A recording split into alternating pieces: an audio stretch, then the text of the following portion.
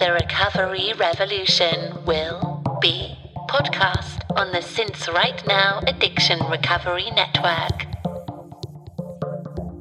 Welcome to the Since Right Now Addiction Recovery Podcast, the podcast of clean and sober, KLEN and SOBR, and sincerightnow.com, with your hosts in recovery, Jeff, Matt, and Chris.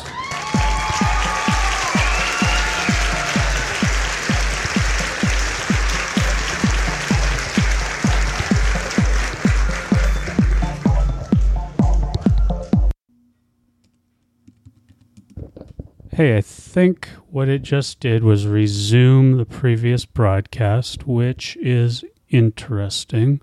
I didn't know that was a thing. I am calling Jeff and Matt right now. And there's Matt.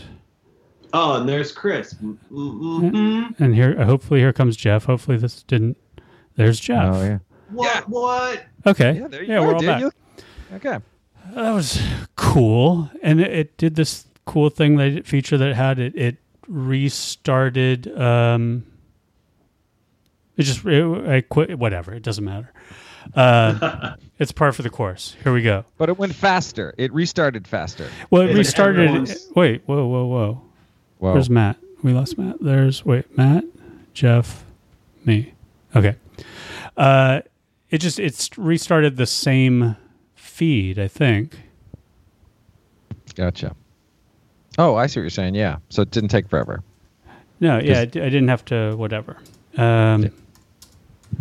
Restart your feed. Yeah, you know what I'm saying. So yeah, it's been wild times. Yeah, let's get wild. Let's get wild. Let's get What's going on? loco. Yeah, we've been gone for like what, 2-3 weeks? 2 weeks? 2 weeks. 2 weeks. Yeah, at least 2 weeks. Last week was a no-go. Week before, I think we were on. Yeah. If I'm not mistaken.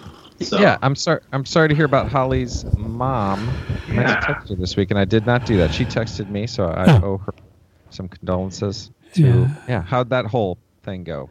Yeah. As I far think as like services and nothing. funerals? I mean, nothing. Her sister and she were there. They had a sense of when it was coming, so they both went and were there into the night, into the morning. And we're there with her when she passed. And we're talking about my wife's mother, by the way, for those that don't know. And, in this, both you guys know, but, her mother wanted to be cremated. Kind of funny story about that. we didn't say my wife when you said my wife. Oh, right. No. Yeah. Well, you can. Please do. But now you can get my wife. Okay, story, please. I don't think you guys can see the three of us on our things, but somehow I'm the closest, Jeff's the middle, and Matt's way back, and we are we go down like this. Like I have a huge head, Matt has a tiny head. Right, Jeff's the only one that's kind of normal. Okay. There we go. Yeah, she wanted to be cremated, so they bypassed, like you're supposed to call the whatever. They bypassed the process, just went right to the cremation people. They came and got her, and I guess Holly was just telling me, actually before I got on, she talked to her sister today, and her sister said, so the crematorium called her and said, okay, so we have your mother. We just talked to her stepdaughter in Virginia, and she says she wants her body donated to Science, WashU Science. Oh. And her sister's like, what? No. And I don't think we have a stepsister in Virginia. And anyway, goes around, gets to the bottom of this, and remembers, because this has happened before, there's another Joy Tucker in St. Louis. Oh, God. And she goes, I think you called the other Joy Tucker's daughter. And the guy goes, oh my God. Oh my God. Hold it. She goes, do you want me to let you go so you can cut it? He goes, yeah. And she goes, okay, call me back. So he called somebody's daughter in Virginia, told them their mother had died in St. Louis. Oh, no. And shit. Oh no. And she'd probably, like, after that call, like, you know, because it had been whatever, you know, half hour, 45 minutes, was calling their family, telling them the mother was dead. Oh my God. And this guy's just like, oh my God. Oh my God. I'm like, Oh no. So Joy Tucker 2 is okay, as far as we know. Right. Joy It was not a double Joy Tucker death. Right. It was a total mistaken identity. Right. Long live Joy Tucker. But well, you'd have to think it must have been credible. She's like, yeah, sounds right. Yeah. sounds about right. Okay. It's not like she's 38, you know. Or, But the freaky part is, so it's like, yeah, this is like Billy at the crematorium. We have your mother, and I think she wants to have her body donated. So do you want us to burn her now? Yeah, no. you know, once we give her to science, we can't take her back. So, jeez, So anyway, that was the That's crazy. That's crazy. That was the fun part. Yeah, so that happened. But Cremation, I think, is my mom was cremated too, and I think that's the way to go. After thinking all of that through, Me I too. kind of like that. Yeah, I'm like, I That's what think my I'm dad sold did. on that. It made sense to me, Yeah. you know? Yeah, we had, you know, we spread hers in the rose thing, and then instead of popping a 40 as I would have done for you guys, an A40, obviously, Obviously. but I had some Chardonnay and poured it over because she nice. liked Chardonnay. So Oh. just saying, it was you know, to my homies that play tennis and drink Chardonnay. But there you go. There you go. Yeah. Dumping out a little. Yeah. You know what? It helped me realize. I don't know. You know how she had a DNR, and you know, there's a certain point, like just there with her, just because she had so many challenges. It's like, well, I don't know. It's like, I don't know if I want any extreme measures taken for me. Just when I'm at the point where I'm ready to go. But yeah, cremation is. I think we have that in our wills. But no, this quickly took a dark turn. But well, it's it's interesting when, because we've all experienced this now, kind of recently. You had your father, so it's weird. It's weird thinking about death and thinking about, you know, these points, especially in recovery. You know, we used because we were in pain or whatever, right? Like, and I just kept thinking, like, pain is part of the whole process to figure out how to not drink or use or whatever, numb your pain. Especially when whatever dies, like it's your mom or a relationship or whatever. It seems like I guess I was grateful I was in recovery. Yeah. I've been like, you know, just trying to numb the pain or whatever it is. You know, there's just that low level. But it's like, it's okay. It's not okay that the pain's there, but it's like we all have dealt with it. It's such a human experience. Maybe that's what it is. It's like, oh yeah, everyone goes through this. It is part of it, right? No one gets out of this alive, and you hear that a lot. But anyway, I just thought that was just a part of the recovery thing of just, we've never talked about death. We've never had a death cast. That's true. Well, all of them have a little like running current of death cast, Right. but true. never a dedicated death cast. Like, That's true. but I think what you're saying is really interesting because we don't have any non-chemical coping mechanisms when we're using. You know, like as in the words of Homer Simpson, I think it's alcohol's the, you know, cause of and solution to all life's problems, and whatever it was, you could just blot it out, right? Right. So Yeah. through sobriety, you have to face a lot of shit, and you don't have any buffer. Yeah. And I think, you know, that which does not kill us, I guess. Yeah. So, Chris, are you thinking about like a preemptive DNR? No, I'm just. Like, one in place now, like 4 years early? No. I just want it to be known. No, Right now. I think Whatever happens. it's more like a DN hospitalize. You know, it's like, what if it's that point where you're going to start doing shit to, I don't know what you do. I mean, you go in and I don't know what happens. I don't know. It just hers. I mean, none of them are pleasant, but I mean, hers. So she was in the hospital, her mom. Yeah. And they had her hooked up to a million things. I felt the same way. Like, it felt weird. The whole hospital experience at the end is just. And it's like, I mean, there's a prolonging, Yeah. but there's a I don't know. I mean, I guess I won't know until I'm there, there myself. Yeah. But anyway, yeah, I don't know. I don't know. That whole intermediary period between life and death is it's definitely thought provoking and scary. And I don't know.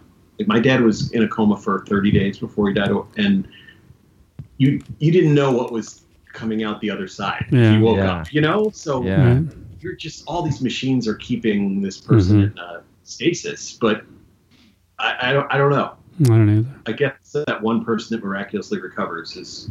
Right. And did you guys talk about this as a family, Matt, when your father was in? It was kind of a just do whatever it takes. Gotcha. To keep him, You would totally do that, right? Yeah, just hang on for whatever. I think my mom just didn't care. She just wanted him to come home, even if he was a vegetable. Yeah. But but I could very easily see saying, if it comes to that, I don't know. I think it varies too. Do you have to have a wristband that says DNR to make sure they DNR you? I don't think anything is a guarantee. There's that famous story, the guy who had it tattooed across his chest and they disregarded it.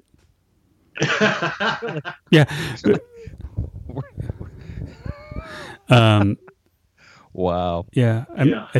I don't know that it's a guarantee. I think unless like you have something filed at the specific hospital that you're in or something, and it's, I don't think there's a guarantee that you will ever be NR'd. You might be R'd. We're gonna just R you. We're gonna R this dude right in the. Yeah. R you in the D. Yeah. Anyway. So hey, did you guys get that email this week from Greg Williams, the guy who did? Yeah. Yes. And did you watch that little trailer of his new movie? I did not. No. Okay, I was just curious. And there was a person in there who was it kind of was about all the people that are out trying to prevent the opioid epidemic on the street. It kind of felt like heroes of trying to prevent this. But there was this woman that seemed like what she was a professional resuscitator, like went around and like knew how to use the Narcan and just like this was what she did. And I was like, oh, it's the world's come to, we need people like that. Right. That's awesome that you can actually find people on any given night that you got to resuscitate. She's like, I've brought back 162 people. Yeah. And I'm like, think about that. Like where you have to be in the right moment at the right time to find. I mean, it's to resuscitate heroin users with Narcan. That's amazing. I mean, it's amazing. It is amazing. And think of how many, there have to be so many that slip through your fingers. Like if you're at that moment of truth, I mean, Narcan's a miracle drug, but it's not foolproof, right? And you can't administer it too late or what have you. So yeah, she's on the front lines in a big way. In a big way. I don't know. So go around the horn. Horn it up. Horn it up. Go around the horn. You start, Jeff. All right. Well, let's see. I was how has this week been? Yeah. So it's been, I guess, 2 weeks. I went to my mom's service. Yeah. I saw, I think I've talked to you guys since then. And got back last week, went to my meeting this week. I felt pretty good. And I don't know. I think just getting, it's hard to be beyond this 2020 sucking and this happening. Like it still sucks with just what's going on out in the world. Like, is there a worse day? You think about, it's 9/11. There's fires everywhere. This election's insane. It's like, oh my God, all this stuff is going on. So I have had just a really anxious, like, my goodness, on edge week, on edge day, just angry, pissed off, ready to rail on somebody, ready to, like, in my head, yelling at, screaming at assholes who are not doing anything or whatever that is.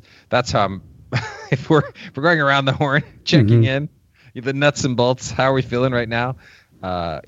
Rageful. So yeah, I was trying to calm myself right before we got on. because I've locked myself in the room because we're in the domestic disturbance time, and my son's got a bunch of friends over sleeping, so I'm like, I'm gonna go lock myself. So I was listening to some podcasts, recovery podcasts. Fuck right? that. Oh, come on, you guys. I was like, I'm gonna listen to a couple recovery podcasts and see if they're what's up. Just whatever the first ones are. So I was playing them, and they were yes, like they were way too serious. Yeah. Like, no, this is really hard. Yeah. This week is way too serious. I don't know if I need. And it was good. They were good. I'm like, okay. I found one that was kind of a mindfulness one that was about dealing with grief before it happens. A parent, before the parent actually passes away, preparing yourself in recovery for the death of this parent. Interesting. And trying to use the 12 steps and the acceptance and getting ready for it. Shit. I know. I was like, oh, it was pretty mindful. Was it called Preeving? It was Preeving. And then the person obviously doesn't go. You're like, come on, I've freed you. Why are you still here? But yeah. So anyway, that was it. Kind of got me in the mood to talk about grieving and I guess I was just needing to talk. I'm glad we got on the horn tonight. I'm glad we just are here talking. I needed to express, just battle at any cost. Right. Get it off my chest. So you're bunkered down a little bit. Yeah, I'm hunkered down. Yeah, I'm. My dog can get. Your mic's cutting out. I think your mic might have unplugged. Jiggle it just a little bit. Mm-hmm. All right. Yeah. Mine? Yeah, it was cutting out. Oh. You're back. There we go. Yeah. So anyway. So yeah, that's what's going on. Hanging in there, glad to be here. Yeah. Glad to be here. Yeah. First time, long time. Glad to be here. Thanks for taking my call. I'll take my answer off air. Yeah, I think 2020, I think independent of all the big shit going on, I think 2020 would be a rough beast. Oh, yeah. Yeah, I don't know. It's coming around a little bit, but yeah, I mean, I just for everybody listening, last week we didn't do it, I think, because I texted the guys that domestically I was on a roller coaster and just gone down a big steep drop, and I don't talk a lot about my domestic situation on the podcast, but we're coming back up. We're on the part where it's going click, click, click, click, click, click, click, click. I guess that implies that there's going to be another drop, though. No, maybe we're done with the roller coaster for a while. But tunnel of love. Yeah. But yeah, and then both my wife's parents died this year, and that, as you too well know, puts a damper on things. But it's just been rough. Last week was rough. But I don't know if I have a horn. What I had something. But I can't remember it. It's all I could do to get to this point tonight.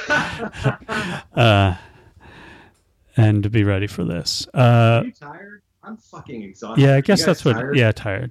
Yeah. I think worn out by the COVID, the racism, the corrupt leadership or lack of leadership, just the corruption and treasonous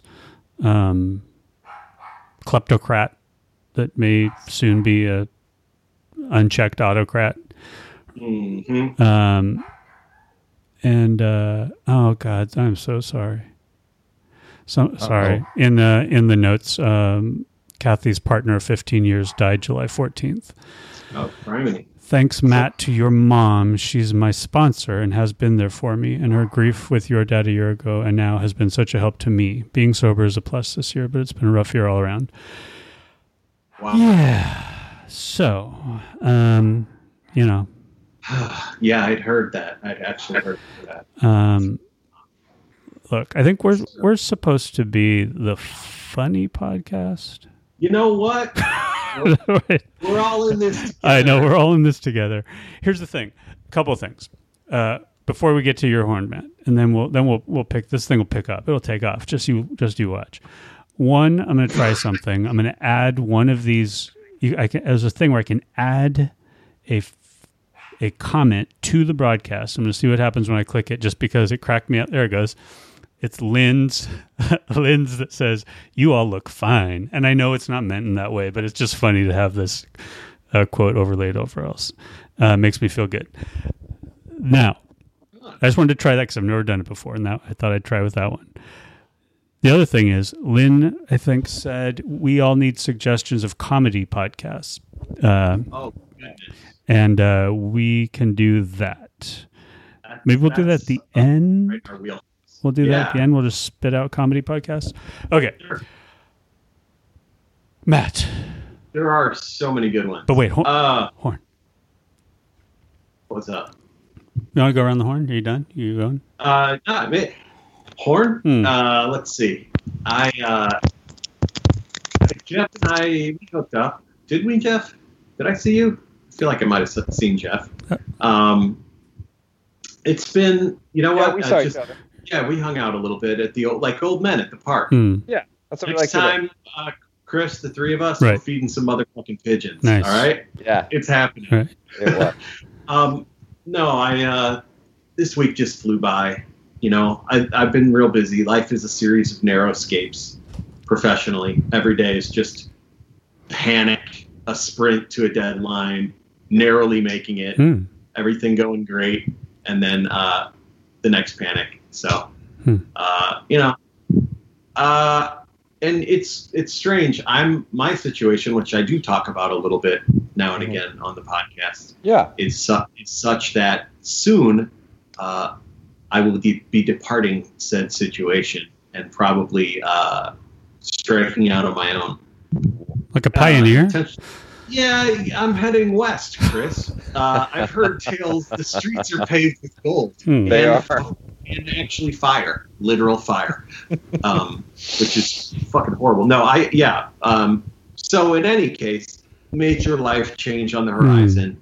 And with everything else going on, it's very easy to postpone things. And, you know, being a person who enjoys comfort and I'm pretty non-confrontational, I will choose the path of least resistance in a lot of situations.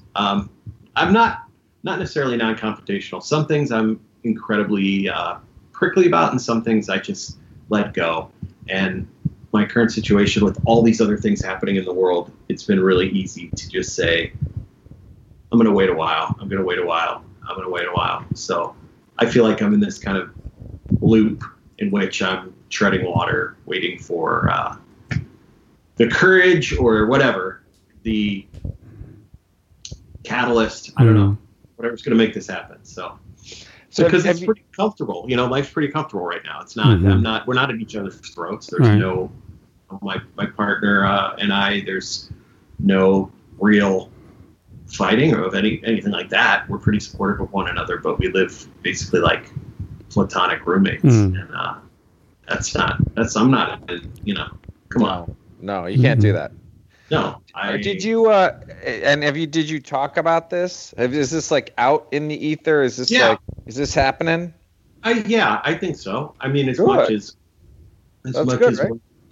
when we start, I'm not good at talking about things I don't want to talk about. I generally will take the flee. That's kind of been my coping mechanism for the last couple of years. Is when shit gets heated, I used to engage. I will match you shout for shout, but that doesn't fit me. That doesn't suit me. You know, I don't play that. I mean, honestly, I've been through so much in my 47 years on this mortal coil. I don't have any time for that bullshit. You know? Yeah. That's hard though. It's hard to the immortal bard. Yeah, exactly. It's just like, I make no apologies about what I no longer have patience for. Yeah. Like, I feel like I've kind of earned the right to just say, no, that I have chosen not to include that as a component of my life. So, but I also, I'm a I don't want to hurt anybody. You know, I don't know. I'm not into that. Yeah. Not into that. It's a delicate situation to do it and not hurt anyone and not and because it seems like you could totally be a people pleaser and it'll never happen or something like that. Like, you know what I'm saying? Like, it seems like the situation is going to call for somebody's feelings to possibly get hurt, which is hard. This calls for you getting fucked up. She's going to call for it. I believe this calls for you to get your ass kicked. The bullets get released in the background. Hey, what's going on, guys? No, you're Jeff. You're absolutely right. You know, I got an A in physics. I know friction and energy, and there's only one way this. In order to truly have change, there needs to have, you know, there's something that's going to need to happen. But it's hard because we care for each other. That is hard. And also, there are certain obligations that I feel like I undertook that I just don't feel good about skating on completely. You know? I was talking to my sort of kind of boss today, and she was talking about a relationship she'd been in years and years ago, and her then husband, like, just, she had an 18-month-old and then like a 3-year-old, and he had an affair and he just was gone, and that was it.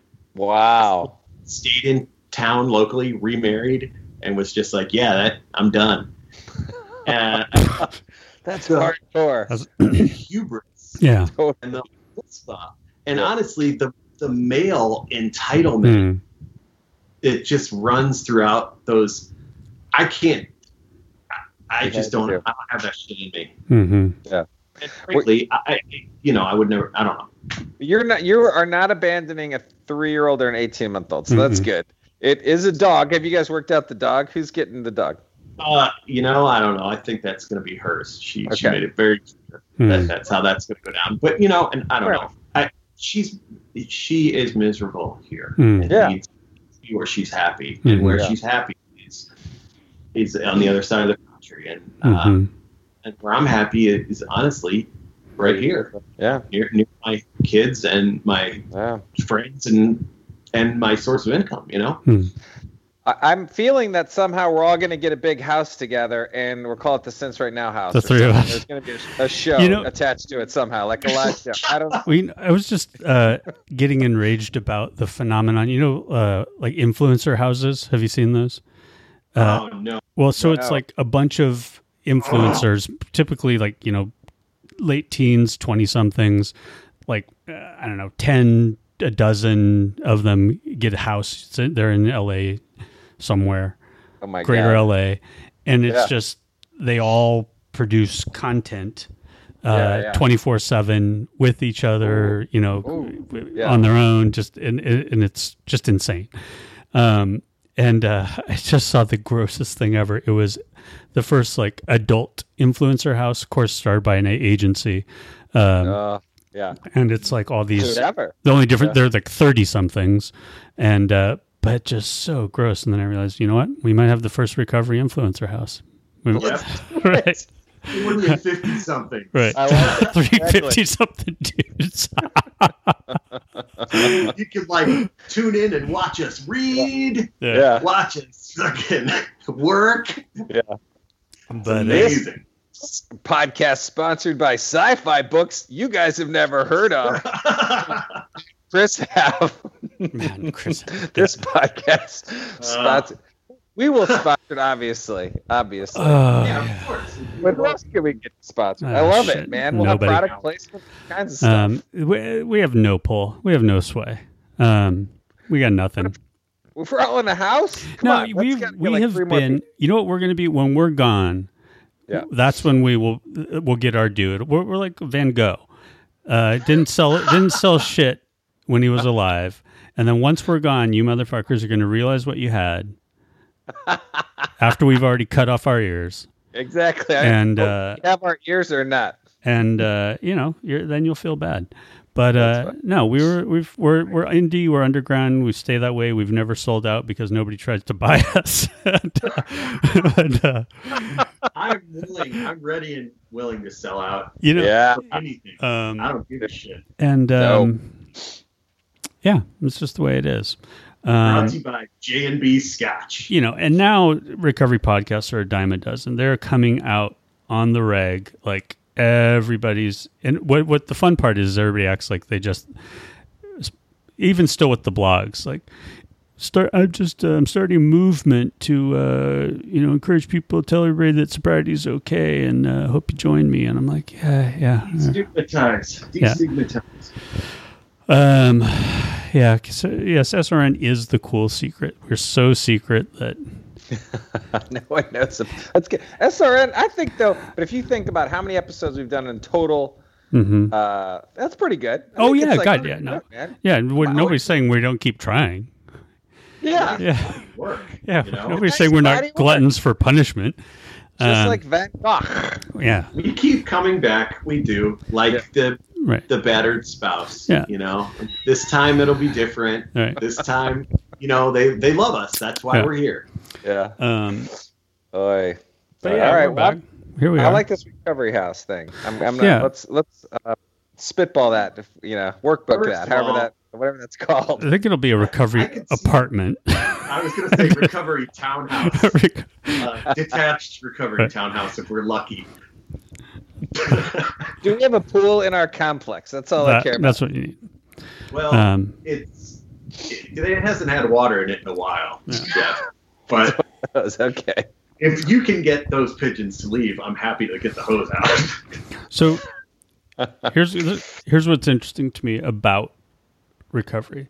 So some random person on my regular Twitter feed can put up I don't know if this matters to anybody, but I'm 8 months sober, and they got 60,000 likes. Yeah, and it does, little cute person, and it does matter, but. But I know what you're saying. What are we collective? We're a million years sober together, and we put that on our Since Right Now Twitter feed, and maybe couple hearts, cool, yeah. I mean, combined, right. So you guys alone are close to 50, right? Mm. Is that it? Is that true? It's yeah. I just missed mine. My day was September 1st. How about it? Yeah. Very nice. 23 years. Last 23 years. Last something Wednesday? Yeah. 10 days ago, whatever that is. Wow. And Hefe, you're what? Congrats. I am on June. I think I'm on is 1991. Oh. That's a lot. You graduated high school. Yeah. No, 2001. I'm sorry. Oh. Yeah, 2001 is my new date when I got back from my marijuana maintenance 3 years of whatever. So that's 2001. But so what is that now? What's your alcohol, though? My alcohol was 1992. That's when I quit drinking. Yeah, alcohol. so you're 28 years sober from alcohol. Correct. Shit, dog. Yeah, and I'm 7 from alcohol. Not quite. Something like that. Yeah, I know. April 8th will be 7. Yeah, so we're almost 60 years of combined sobriety. That's insane. That's right. Our sobriety is getting AARP shit in the mail. Putting the AA in AARP. That's right. We put the AA in AARP. Oh, wait. I can see that on the house, Jeff, right when you walk in on a plaque. Next to one of those AA meeting coffee That's pretty dispensers. Funny. Yeah. A retirement recovery community for old dudes. I think that would go. I think there's something there, man. Little golf carts, meetings time, playing, cards on the porch. I kind of like it. Jeff, I've become the de facto voice of seniors housing in this country with all I have so many retirement community clients. That's funny. I swear to God. I can't stop rolling. We were in the car the other day. We, meaning me. Me was in the car the other day. I'm listening to a Cardinal game, and I heard 3 radio ads in a row that I had written that were for competing senior citizens. That's awesome. Homes. Yeah. So I'm playing one franchise off another. Yeah. I'm repurposing. I hope nobody watches this because I'm repurposing content on accident. Just can't help it. Right. When you're doing 4,500 plus words a day, shit just happens. Yeah. What's the selling point of a retirement community? Like, what's the core? Like, we're not going to do we care? They run the gamut. I mean, I have clients like in Atlanta and Florida that are like essentially cruise ships on land. I mean, they are. This one in Florida is opulence beyond opulence. It's just like living in the Four Seasons every day of your life. And then there are others that are, much more modest and But so I write all these like editorial, non-advertising pieces for senior publications that are, ways to stay active and nutritional eating tips and stay hydrated this fall and all this. Do you tell the seniors to cut down on the booze? It's part of the hydration message. Alcohol is diuretic, as is caffeine. So, and diet soft drinks, all that stuff is no bueno. But it's funny. A lot of senior, I would say probably 80% of my clients, I probably work with like 70 to 100 different ones, and I'd say 80% of them have full bars. And one of the main selling propositions is their celebrations and happy hours and like themed, St. Patty's party in the, in the Leaf Lounge or whatever. That's funny. That's hilarious. Old people. Yeah. So are you going to put on Twitter, Chris? We're not sure if anyone cares, but we have almost 6 years of sobriety. Just see. If we get like 60,000 likes.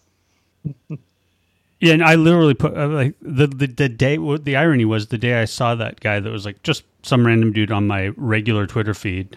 Yeah. That went viral for getting 8 months, which great for him. Yeah. Was September 1st, and I put on my 23 years and it got like 5 likes or something. I'm like, fuck you. You're like, I had 8 months 42 times. So yeah, totally suck it. But yeah, exactly. No, and I don't care. I don't do it for the. I don't do it for the likes. I don't do it for the likes. Yeah. Yeah. So, Jeff, the sober house. Yes. You're gonna need some more people than just 3 sober dudes. We're gonna need some tension. Back to my point of 2 weeks ago. Yeah. If you think about it, maybe a couple of hard drinking railway old school hobos just to balance it out. Point counterpoint. Well, I think isn't the reality that what's the percentage? What's the recidivism rate for anybody in recovery? I mean, at some point somebody's going to relapse. Yeah, that's 1 true. in 10 make it. Yeah. I mean, and is that true? Like, I've always heard that. Are the odds that low? Are they still that low? Is that still like a thing? Because I've always heard that it's 1 in 10 make it if you're an alcoholic. I'm like, is that really true? I don't know anymore, because as the industry has grown and gotten more and more disgusting and exploitative, the claims have gotten absolutely bananas. And there are places saying 80 and 90%. You've seen exposés. Yeah, there are so many scumbags in the business. But I do know that when I was at the time I went in Hazelden, which was 2002. It was considered the best. Yeah. And they publicized an 11% rate. Oh my god. And they said that extra percent is the thing. Could be you. You could be that extra percent. Wow. And that's what, your whatever it was, $1,100 a day. Ultimately, from a statistical standpoint, that's what it would get you. But then they would talk a lot about, if relapse is truly a part of recovery, the tools that you were equipped with at Hazelden, the second pass at it, you might be better off. Right. It's like, which is just recovery. That's true. It's so crazy. Oh, recovery. That's crazy. That is so interesting that they marketed themselves that extra 1%. That's amazing. I mean, and that is the best place in the country. Like, I'm sure it's still in the top 5, right? Like, if you could. I don't know. I don't know. I don't even know how you quantify that's true. top anymore, because it's almost like you can rate them as one would hotels, for example, based on their amenities. That's one whole phylum, right? One whole type of evaluatory system. Another could be on their success rates, which usually the way that they determine success rates is through telephone polling.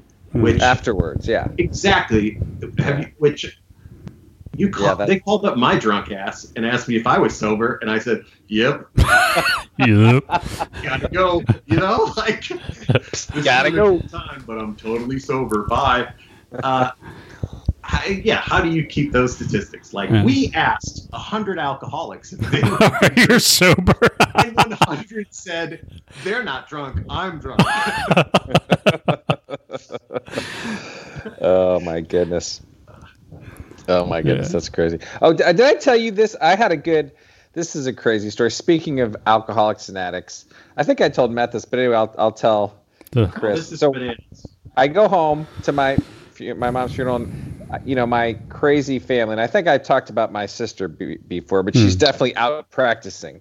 And she's, I think, on lots of drugs. Like, I think she has a drug problem beyond alcohol, but she's destroyed her liver throughout her life. She has something called ammonia. Apparently, your liver processes ammonia, and when it doesn't, the ammonia gets in your brain and makes you confused and disoriented all the time, and she has all that. So she just didn't make it to the service. She did not make it to her mom's service. And, she was already at the point where my mom didn't want to see her just because they had such a bad relationship. And so, but anyway, so that was like, and I'm at the point where I try to treat my sister like anyone with another alcoholic. Like, I can't do anything for you unless you want something to be done. You have to meet us halfway. And we've tried to meet her halfway, in her entire life. And so it's hard to deal with, but but then literally the next morning, her daughter, who is also out using, gets arrested and is in jail. He calls me up and is like, "Hey, I need 7,500 cash bond to come get me out of jail." And I'm like, "Awesome." I'm home for 24 hours and I'm just like immersed in this bail bondsman. Insane family, alcohol, drug. I know. And I'm the first call because I'm like, of course you can't call your mom. You can't call your dad. You can't call everyone is mixed up in this world of your drug. It's like you got nobody. So like I'm the soberest person and I've been there for one day. So one day. Wow, awesome. Yeah. So I know. So anyway, amazing that in 24 hours you established yourself as like the voice of reason, responsibility, and the alpha in the entire family. And how many times have we talked about this in meetings where people who get sober, this is who you become in your family. Right. And it's always around a funeral. It's always around the death of somebody. You came into recovery as the last person anyone wanted to see, and then you become the first person everyone calls in crisis. You're the first, it's like, and it's so true. What recovery gives us within these familial relationships, it's like we become the steadiest person of everyone we know. And it's a gift. And it is a gift. It's like, and I've heard this so often, it was just totally true. It was totally true. Within 24 hours, I was the guy that they were calling, That's wild. It's a gift, but it's also, it's like, mind it, but it's like, this is what we're given. It's cool. It's right. You'd rather be on that end of the phone. Yeah. Right. The asshole they can't talk to. For sure. But yeah, Brittany says being the sober one is too much in the family. Yeah, I mean, absolutely. I was I was talking to my therapist about that, that history when we started this, how I had a couple of family members that were in various states of disrepair. And in some ways you don't mind it, but there's a level of frustration and exhaustion when it's like, what you know, but just that it's not registering, or it's not, I don't know, for me, that's the frustrating part, that it just wasn't registering. And, I went through that a couple times with one of those people, and finally I'm just like, I'm done. I've tried enough times. Yeah. And then the other one, is doing all right. Okay. Yeah. So, and that's a relief. But Yeah, it is exhausting though, and really frustrating. And that's something I'm working through because I've just not dealt with it well, and more recently. I don't know, just. Let something get to you, like just like it bothers you. Well, just about like being the sober one in the family. Just that gotcha. Nobody in my family has ever seemed to fully grasp what it means. Somebody well into my sobriety. At one point, I think I called myself, and I may have said this on the podcast before, I referenced being, I think, an alcoholic back when I was still using that term in regards to myself. And they're like, I didn't know you were an alcoholic. I'm like, why do you think I haven't been drinking for the past 10 years? Why do you think I quit? Like, right. What were you thought was, what did you think was going on? And there's somebody pretty close to me that it was really surprising and quite frankly hurtful that just not paying attention. Like, I will say, on the other side of that, like when everybody gets sober, if the planets align, and I mean, we're done. My family, we're done. All my immediate relatives who are going to get sober are sober. Yeah. And so talk about a blessing and a curse. I mean, it's awesome because when we're together, everything is so predictably wonderful. You know what I mean? Right. Like there's no fucking drama or surprises, or you can go into an evening together and that there's a little bit of excitement that comes with unpredictability that I think all of us know and kind of got addicted to for a while. Like totally, the night is a puppy and you don't know what's going to happen. That we left that behind so long ago. Now it's like, we know exactly what's going to happen tonight. And there's just a lot of assurance in, nobody's going to go off missing or screaming or God, I don't know. Yeah. It's funny. I will say that we, as a family, love to talk shit about my sister and all her fucking hijinks for years. Sure.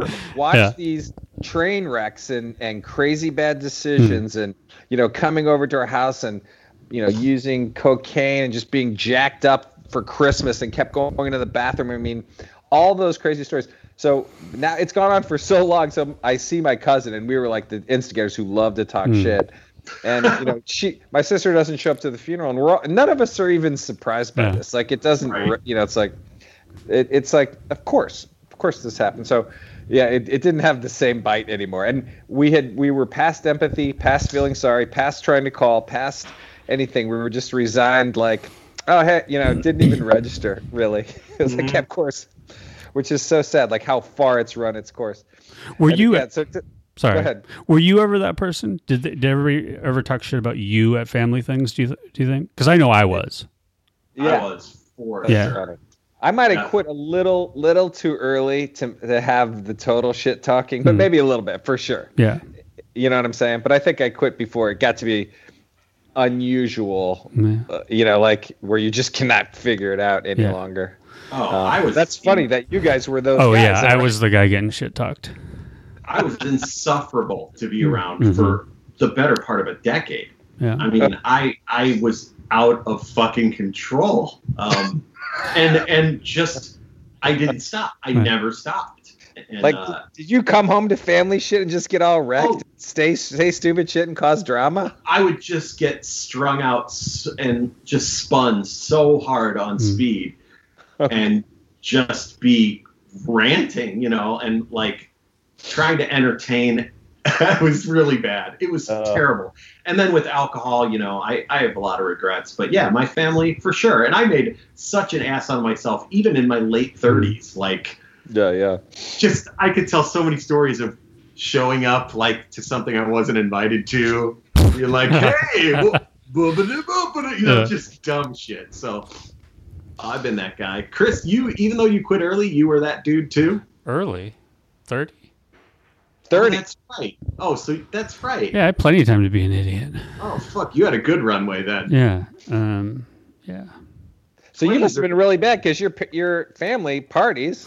Yeah, but I think extra bad. But I think it's less. It was less the specific tight family things, but like the bigger things. Like I remember, like I got super drunk before and didn't prepare at all to be the best band for my brother's wedding. And basically, literally up until the moment I was supposed to give the best man toast or speech or whatever that I had not prepared for, was basically drunk and trying to ask my dad if I really had to do it or if he'd do it for me. and he was like, no. So I get up in this big like stair landing wherever they had the reception, overlooking this crowd. Whoa. And like his wife has like 10 siblings, so it was like this massive crowd of people I don't know. And yeah, I'm just like, here's to you, my brother and his wife. Like, cheers, and like that was it. That was the speech. Yeah, that was it in its entirety.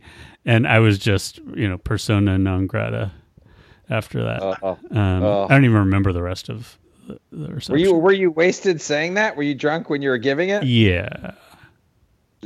Yeah. On the other way though, it could have gotten like super drunk, babbling long term, saying really bad shit. Oh, right. Yeah. Doing one of the classic, like this dog, let me tell you a couple stories about it. Yeah. Right. That's good. Right. Shorter's better, I think, if you're wasted. Right. Yeah. I probably told you guys, my younger brother, I emceed his wedding party, and I was the officiant in his wedding, and it was terrible. I mean, the whole I bought this seersucker suit, and was just spun on bath salts and smoking crazy amounts of pot and drinking whenever I could, and was on stage with a microphone in my hand for so long and prepared so shoddily, Chris. Yeah. I know that feeling.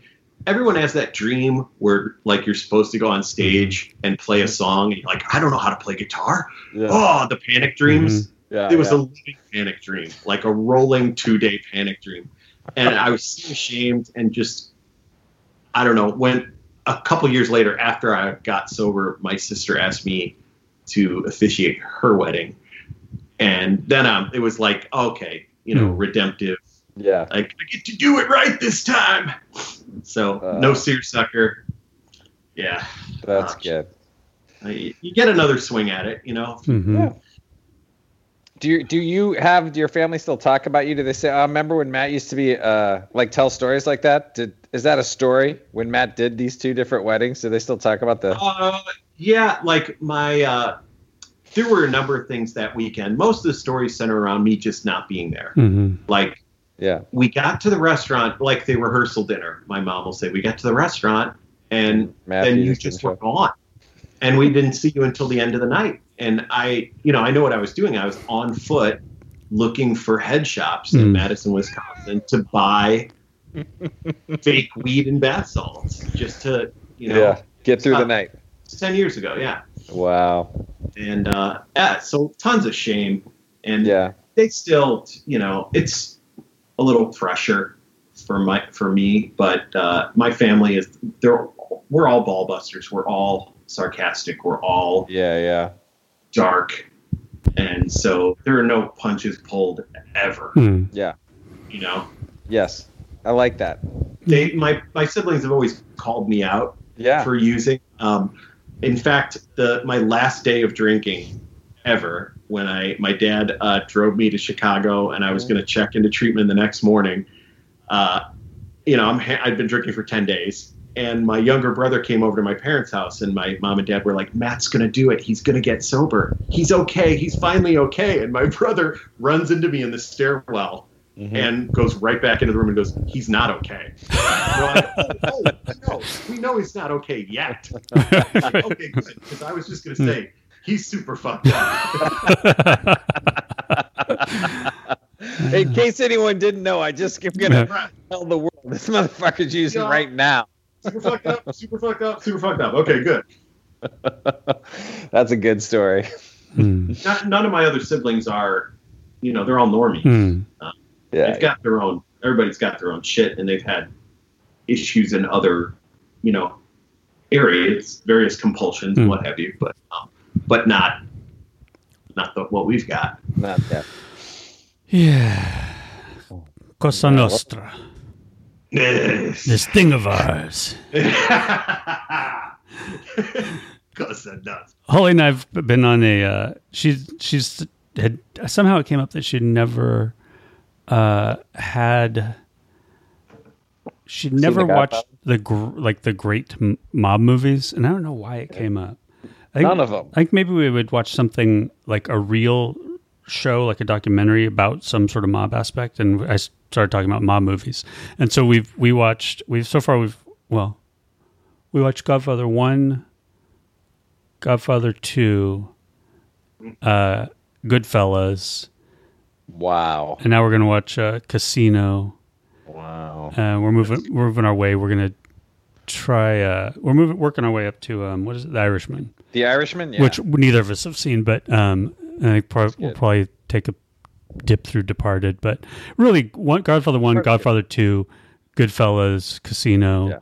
Those are the classics. Those are the classics. So did she like them? Did she like? Yeah. She's like, I totally dug these. Yeah, and I hadn't seen them in so long, any of them, but specifically The Godfathers. And man, those are some good movies. It's crazy how good they are. They're irrefutably brilliant movies, apart from being mob movies. Yeah, exactly. Because believe me, for every Godfather, there's a Donnie Brasco 3, or a whatever. Yeah. Mobsters. And it's amazing how much popular culture is created from those films. When you watch them, you're like, oh, how many references, just everything, philosophies, all of it. It's crazy. I still use Godfather 2, the business philosophy of the guy who plays Meyer Lansky, which is not his name, Hyman Roth. Right. I always, he's alive because he's always made his partner's money. Right. I'm like, oh, it's a good philosophy to live by. I like that. Yeah, I learned my horse head trick from Godfather. So people think I came up with it, and I'm like, fuck no. That's funny. I can do that? That's the little joke I play with my one night stands. I like to get a horse head and just put it in the bed, and we both wake up and right. Sometimes when my kids lose a tooth and put it under their pillow, I'm like, oh. Tooth fairy screwed up again. You got the horsehead fairy. Horsehead fairy. All right. Oh, man. Let's do a quick speed round of comedy podcasts. Matt. Okay. I love, I won't get into the real comedy nerdy ones. I think Your Kickstarter Sucks is a fantastic, funny podcast that takes apart various Kickstarter. I love the Doughboys. That's a no-brainer. Nick Weiger and Mike Mitchell, they review fast food. Just sheer comedy, anything involving Paul F. Tompkins. Spontanea Nation is brilliant. Obviously, Comedy Bang Bang. I mean, we could get into, Teacher's Lounge and Pistol Shrimp and stuff like that, but I really feel like if you start with Tompkins, you will find intelligent humor. Yes. Tompkins. Paul F. Tompkins. The first two I mentioned are pretty sophomoric, juvenile, lots of dick jokes. And poo-poo jokes. Tons of poop. All the poop. Yeah. But Tompkins is a little bit more genteel. Right. Okay. So, but I love it when he gets a little blue because it's so good coming from him because he's kind of a dandy.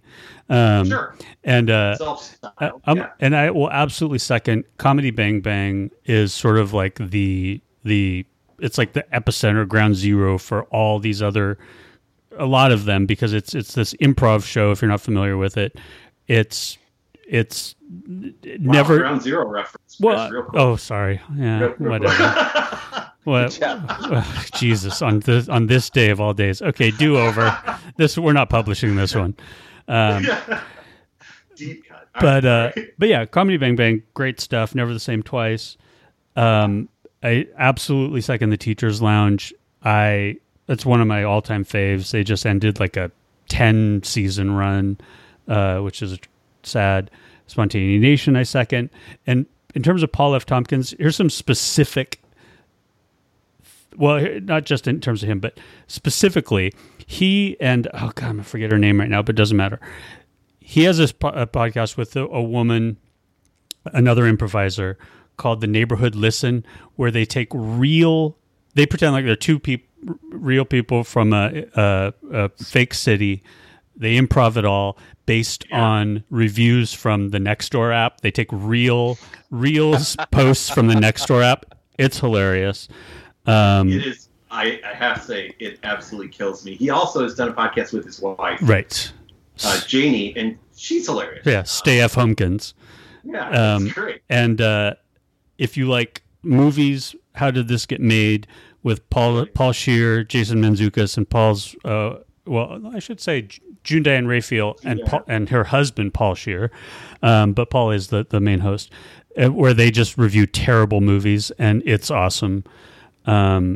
And what was the other one I was going to say that was really specific? Oh, Pistol Shrimps, I second, just because it's, if you like basketball, it's two improvisers from Super Ego, another great improv troupe that started being the in-game broadcasters for a local rec league team in LA, and they know nothing about basketball, and it's fun. Anyway. That's awesome. Those are good ones. Yeah. Freedom. Yeah, look at you guys. Freedom's great. It's Paul F. Tompkins, Scott Ackerman, who runs Comedy Bang Bang, and Lauren Lapkus, who does, with special guest Lauren Lapkus, where she improvises. She invites a guest on to let it be their show, and she doesn't know what their show is going to be until they do their episode of what the show is, and she's their the guest on the show, and they tell her who her character is, and then she has to improvise it. It's great stuff. Wow. I love Lapkus, but I always recommend her with a warning label, because some people, I won't name names, but my daughter and Micah can't stand her voice. Oh, interesting. They just can't hang, and it sucks. They might love Freedom, but they'll never know. Wow. She's just a goon, though, and she's hilarious. And she has, anyway. All right, well, we did it. Okay, we did it. We love you. We love you. Like you. I love you. Love you. And you know what? Here's last thing. I knew we'd suck at this. We got through one giveaway. Now we're not going to do one this week. We have two that we have to do. We have to search the hashtags for the previous two, and you have to give away two prize boxes from the previous two episodes. We're not going to do on this episode. Bye. Bye.